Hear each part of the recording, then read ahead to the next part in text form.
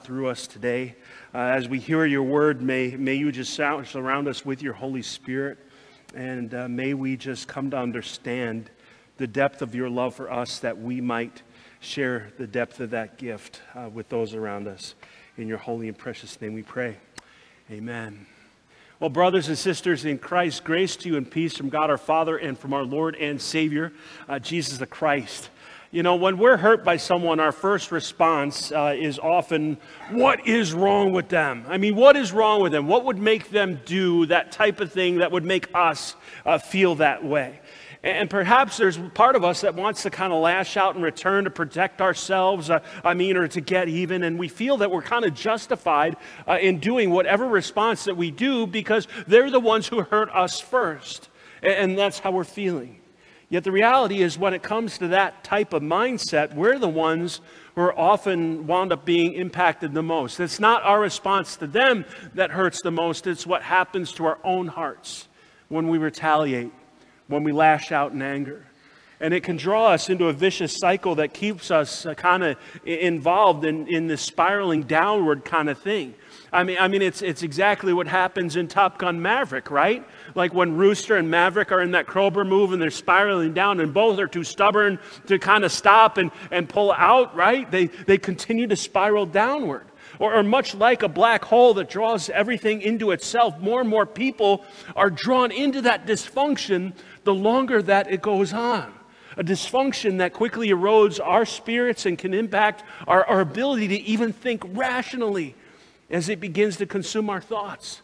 And we dwell on that hurt and we dwell on that pain. We may even create scenarios in our minds thinking, oh, this is what I'm going to say next, or this is what I'm going to do if I see them again. And maybe we won't even do those things. But by dwelling on them, we're the ones who stay stuck as we try to settle the score. And sadly, some of us have been living there way too long. Many of us have been living stuck lives, spiraling downward, pulling other people into the dysfunction, allowing it to consume our thoughts and allowing it to rob and to steal our joy. John 10:10, Jesus shares this wonderful passage of Scripture. He says, the thief comes only to steal, kill, and destroy. I came that they may have life and have it abundantly. So let me ask you this. What is stealing your joy right now? What pain or hurt, and the thought of which is stealing your joy? Yes, there's the offense itself. Yes, there is the pain of what was done, but the true loss comes when we don't deal with it in a healthier, constructive way. I want to say that again. Yes, there is the offense itself. That's the first thing. But the true loss comes if we don't deal with it in a healthy way. And that's the cost that way too many of us are making.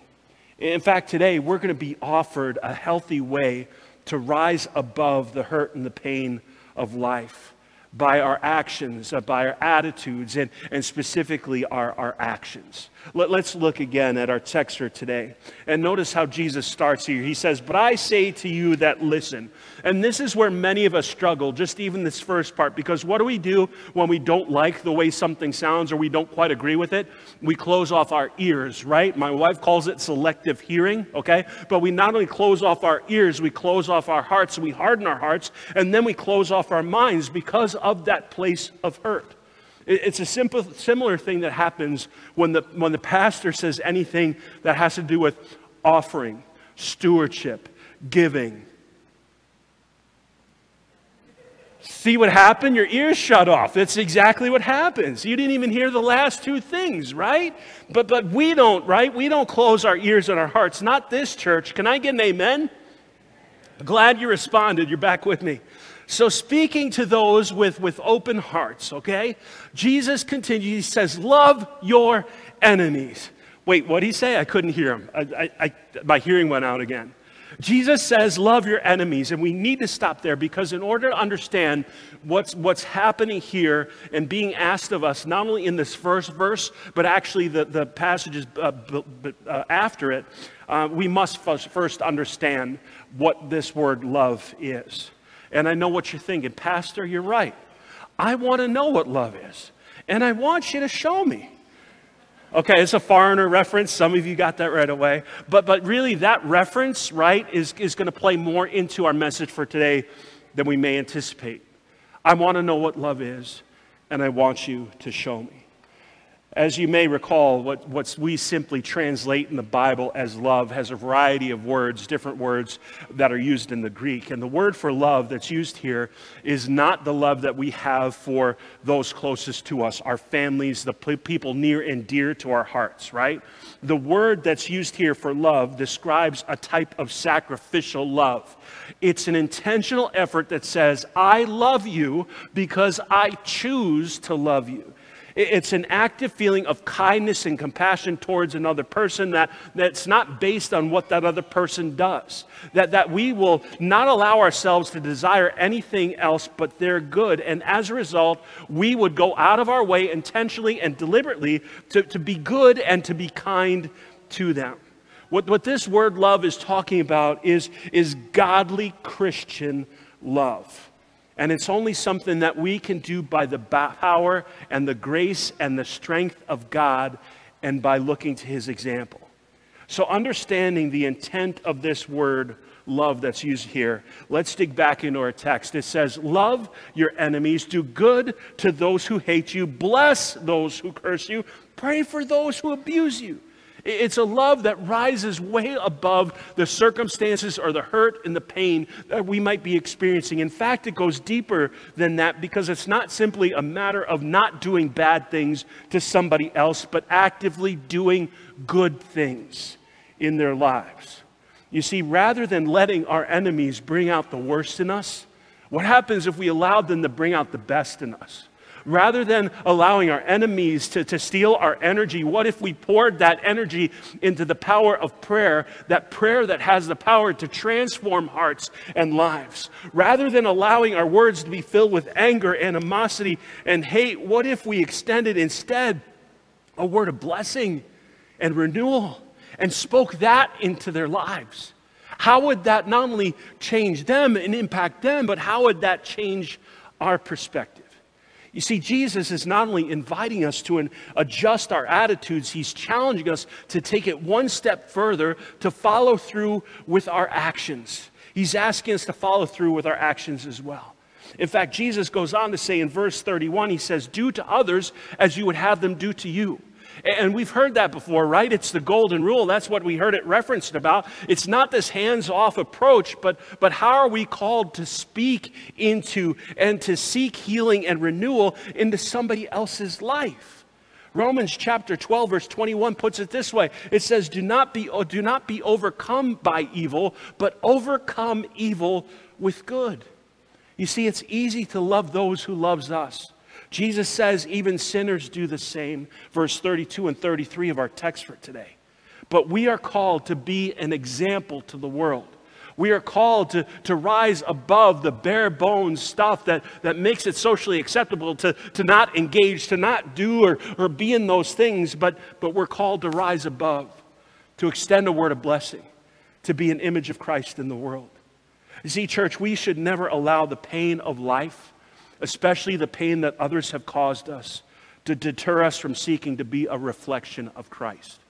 And I want to say that again. We should never allow the pain of life, especially the pain caused by others, to deter us from seeking to be a reflection of Jesus Christ. And while our tendency may be to respond in anger to pain and say, what's wrong with you? Why would you do that? What if we spoke to it with a heart of love that truly seeks healing for hurting hearts? To ask that same question, but perhaps in a different tone, rooted in goodness and compassion, seeking their highest good. Well, what's wrong with you? What is wrong that's going on in your heart? What are you wrestling with? What's weighing on your spirit? What's on your mind? Why would you respond and react this way? I want to know. You see, I truly believe there's always something deeper at work in someone's life that causes them to lash out, that causes them to speak words of hurt and to cause other people pain. What's that saying? Hurt people hurt people. Why? Because they're carrying something. They're carrying an unresolved issue. They're carrying something that is weighing on their spirits, that's eroding them from the inside out. And it just keeps getting worse because they don't know what to do with it. And this slight change in our way of thinking and responding to those who hurt us can not only protect our hearts and give us a change of perspective, but the way we respond has the potential to transform somebody else's life. So this is a non-Newtonian fluid, okay? And you can see it's kind of got this watery consistency. And a non-Newtonian fluid, it doesn't follow the laws of viscosity. I don't know what that means. I Googled it, okay? So it sounds impressive, no idea what it means. But basically what it says is that it has the attributes of both a liquid and a solid, depending on how much force is actually exerted upon it. So let's do it this way. If I put my hand in softly, right, what does it do? Right? Kind of goes down, right? You can see that a little bit. But if I hit it hard, right, doesn't move. It's causing a mess on my pants. I will send the church a dry cleaning bill. But it allows your hand to sink in when it goes softly, but it resists when it feels some force. And isn't that a lot like what happens when we approach somebody or respond to somebody that's hurt us? We might come back, we might be harsh with our words, right? And how does that go over? Not very well. But then when our words are a little bit more soft, what happens? They're more easily received. They're accepted, more easily accepted. And I encourage you, families, to do this project at home. This is a lot of fun. I forget what it is, so you figure it out. But anyway. But when we take the more gentle approach, hearts are opened.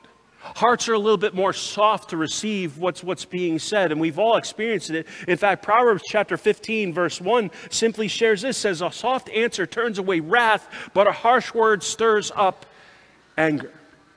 Who's dealing with a hard heart right now? Maybe a little bit more softer approach might be exactly what is needed. So think about that. Take that with you this morning and ask yourself, how am I approaching this person that I'm having tension with, or where they're struggling to see eye to eye? You see, Jesus calls us to something different. And I realize that some of you are wrestling with this concept this morning because of a pain that you're carrying. There's those of you out there that have wrestled with it in the past, and there are those of us who will wrestle with it in the future as well, because it's not easy. It doesn't come naturally. There needs to be an intentional effort. There needs to be a constant refocusing of our own hearts on how we address pain and hurt in our own lives. But it's here that Jesus does two things. First, he gives us a word of encouragement. Second part of verse 35, he says, your reward will be great in heaven, and you will be children of the Most High. In other words, if you do these things, you're going to be blessed. And you're not only going to be blessed, but people are going to notice that you belong to me. They're going to notice that there's something different about you in the way that you respond to the pain and the hurt in your lives and the people who do that to you. As Jesus showed us, there is strength in grace and humility. And we're but Jesus, watch what he does next. For he is kind to the ungrateful and to the wicked. Be merciful just as your Father is merciful. See, what Jesus does in this moment, he says, brings it back to us. And he says, and what he's done for us. He says, I love you even when you've been disobedient. I love you even when you turn your back on me and it's as if you barely know me. Jesus says, I love you unconditionally, not based on what you do. In Romans chapter 5, verse 6 through 8, we read this exactly. For while we were still weak, at the right time, Christ died for the ungodly. Indeed, rarely will anyone die for a righteous person, though perhaps for a good person, someone actually dared to die. But God proves his love for us in that while we were still sinners, Christ died for us. And the word there for love is a sacrificial love. A type of love that says, I love you because I choose to love you. It's a love of kindness and compassion toward the other person, not based on what the other person does, but a love that seeks the highest good. And that is what Jesus has done for us. He seeks our highest good by taking our sin and nailing it to the cross. He says, I love you deliberately and intentionally, and I seek to restore you. In fact, a mirror to our reading for today comes from Matthew's Gospel, Matthew chapter 5, verse 43. And it says this, you have heard that it was said, you shall love your neighbor and hate your enemy. But I say to you, love your enemies and pray for those who persecute you, so that you may be children of your Father in heaven. Now watch this. For he makes his sun rise on the evil and on the good, and sends rain on the righteous and the unrighteous, both the deserving and the undeserving. Jesus gives us the example. Jesus gives the example of the depth of his love for us that teaches us how to respond. It's a love that allows us to love our enemies, to do good, to bless, to pray, even when we're hurting. Even when we are hurting. What was that foreigner song again? I want to know what love is. I want you to show me, right? Okay. American Idol worthy? Not really? Okay, great. Church, show the world what it means to be a follower of Jesus Christ, to be a reflection of his grace, his mercy, and his love. Show the world what it means to be a follower of Christ and what he has done, the example he has given on the cross. Your homework this week, what I want you to do, I want you to read 1 John chapter 4, verse 7. This is a letter. This is not the Gospel of John. We have Matthew, Mark, Luke, John. The Gospel's the good news, right? This is the letter. So you see 1 John chapter 4, verse 7. And then take a moment to reflect. How does this challenge me to respond to a current hurt I'm experiencing? Some of you brought something into worship with you today. Some of you, right on your mind, when you said love your enemies, you had somebody on your heart, right? That was just stuck there. So how does that speak into what I'm currently experiencing? Next is, how can I make a conscious effort to love my enemies, to do good to those who hate me, bless those who curse me, and to pray for those who abuse me? How do we live out that text that is before us today? And the last part of that homework is that we would love to pray with you. We want you to know that you are not alone. And some of these are hard situations. Some of these are hard experiences, and we want to pray for you. So I invite you, fill out one of those prayer requests in your seat pocket in front of you. Place it in the offering basket. If you don't have time to do that, check in with Susan at the prayer nook that's outside in the gathering space. She would love to pray with you and pray over you, whatever situation that you might be facing. So once again, the question, how are we going to approach a hurting heart? Gently? Or with a little bit more oomph? Which one's going to be received? These things we pray in his name. Amen. Ushers.